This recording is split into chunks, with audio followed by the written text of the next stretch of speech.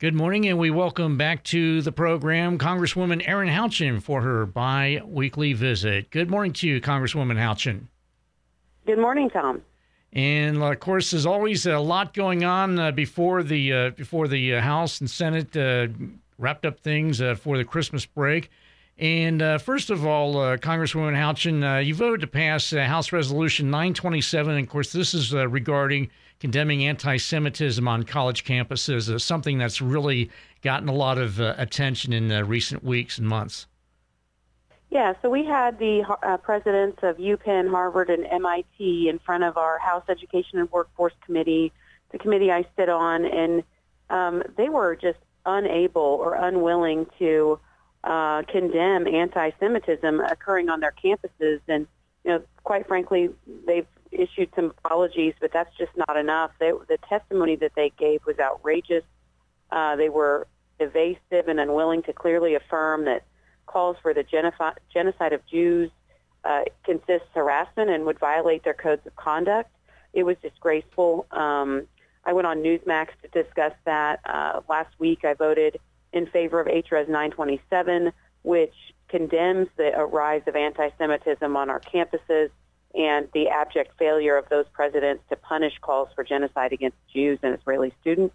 It was horrific. We are still, quite frankly, waiting for accountability. The UPenn president did resign, but Harvard has yet to be held accountable, or MIT, and we're still waiting on that accountability. It's really outrageous. And then also another big topic was the impeachment inquiry resolution, which you spoke about this and voted to pass this. Yeah, on the very day that Hunter Biden ignored a subpoena from the House of Representatives, we voted to formalize the House's impeachment inquiry into President Biden. For months, the White House and Hunter Biden have been stonewalling the investigation.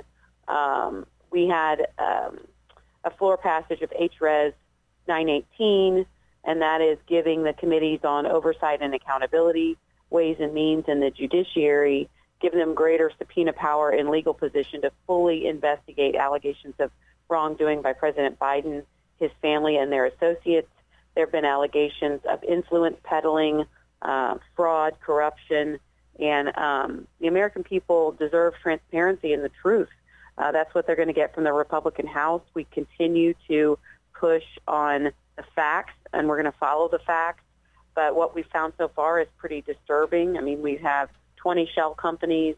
We have the Bidens receiving money from foreign countries, including our adversaries, China, and then we've got the Burisma influence, where when Joe Biden was vice president, he clearly held resources to influence the firing of the prosecutor there, a company that Hunter Biden worked for, even though he was not qualified for the position that he held.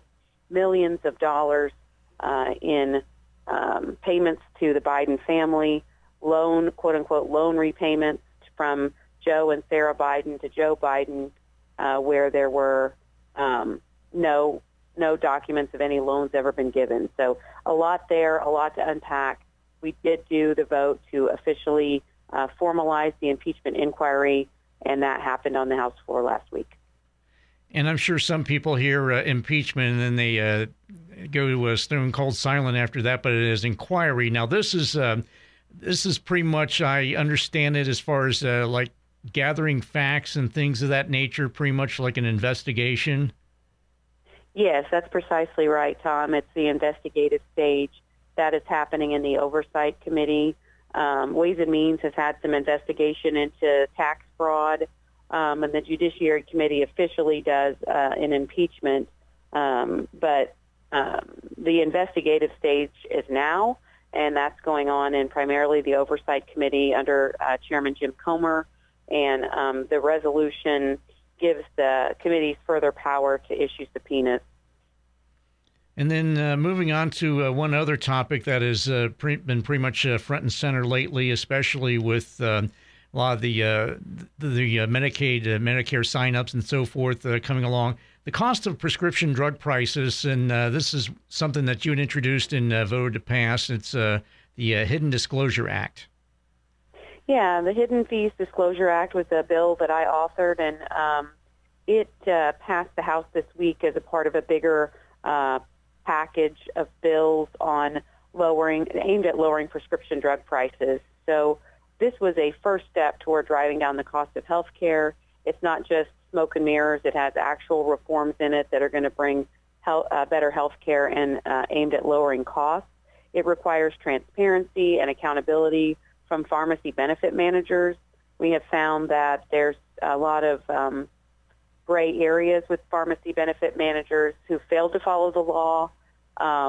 They're required to do it in legislation that's been previously passed. They haven't been doing it. This is going to hold their feet to the fire so that we actually can get a hold of, what's driving up the cost of prescription drugs. In my opinion, Tom, anytime you add a middleman like pharmacy benefit managers, it's going to drive up the cost. If they're truly providing savings, we want them, they should be able to show it, and that's what this bill is aimed at doing. All right, and then with that, we're going to go ahead and take a quick time out, and we'll continue our conversation with 9th District Congresswoman Erin Houchin right after this. Don't adjust your radio. The sound that you hear is your stomach. You're having trouble focusing. You can't recall your last meal. You're trapped in the hunger zone. The solution, Batesville To Go.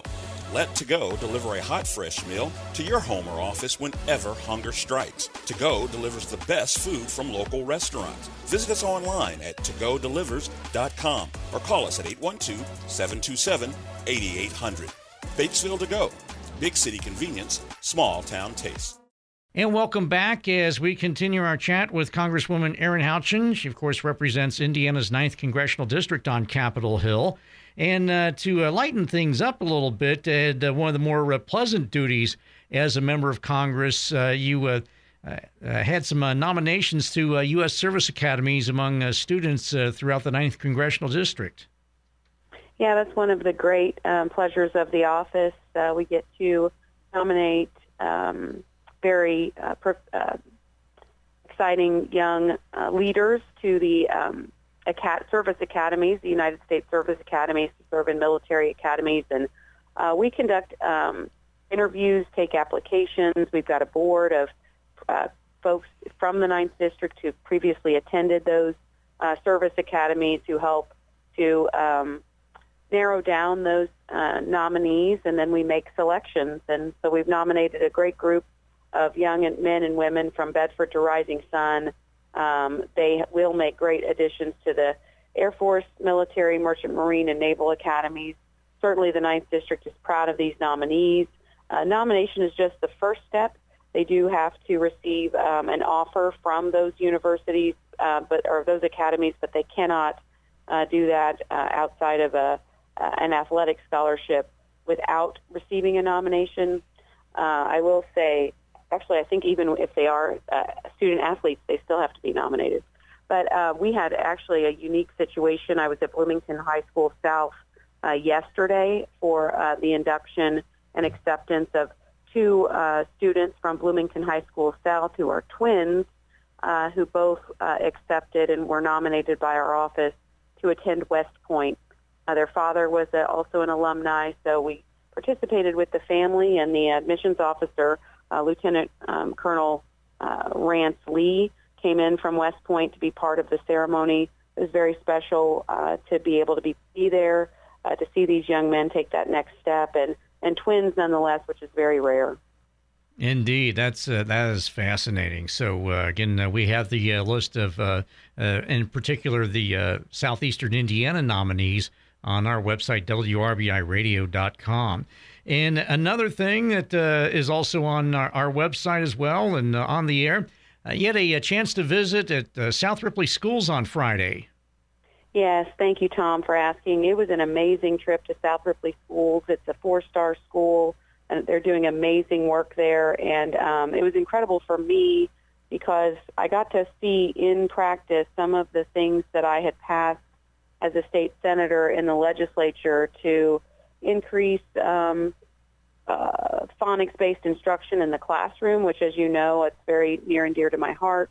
I got to watch that in practice in the classroom with a reading coach and a veteran teacher in a second-grade classroom working with kids on phonics. And multisensory approach to how we teach reading, and it was really incredible to see.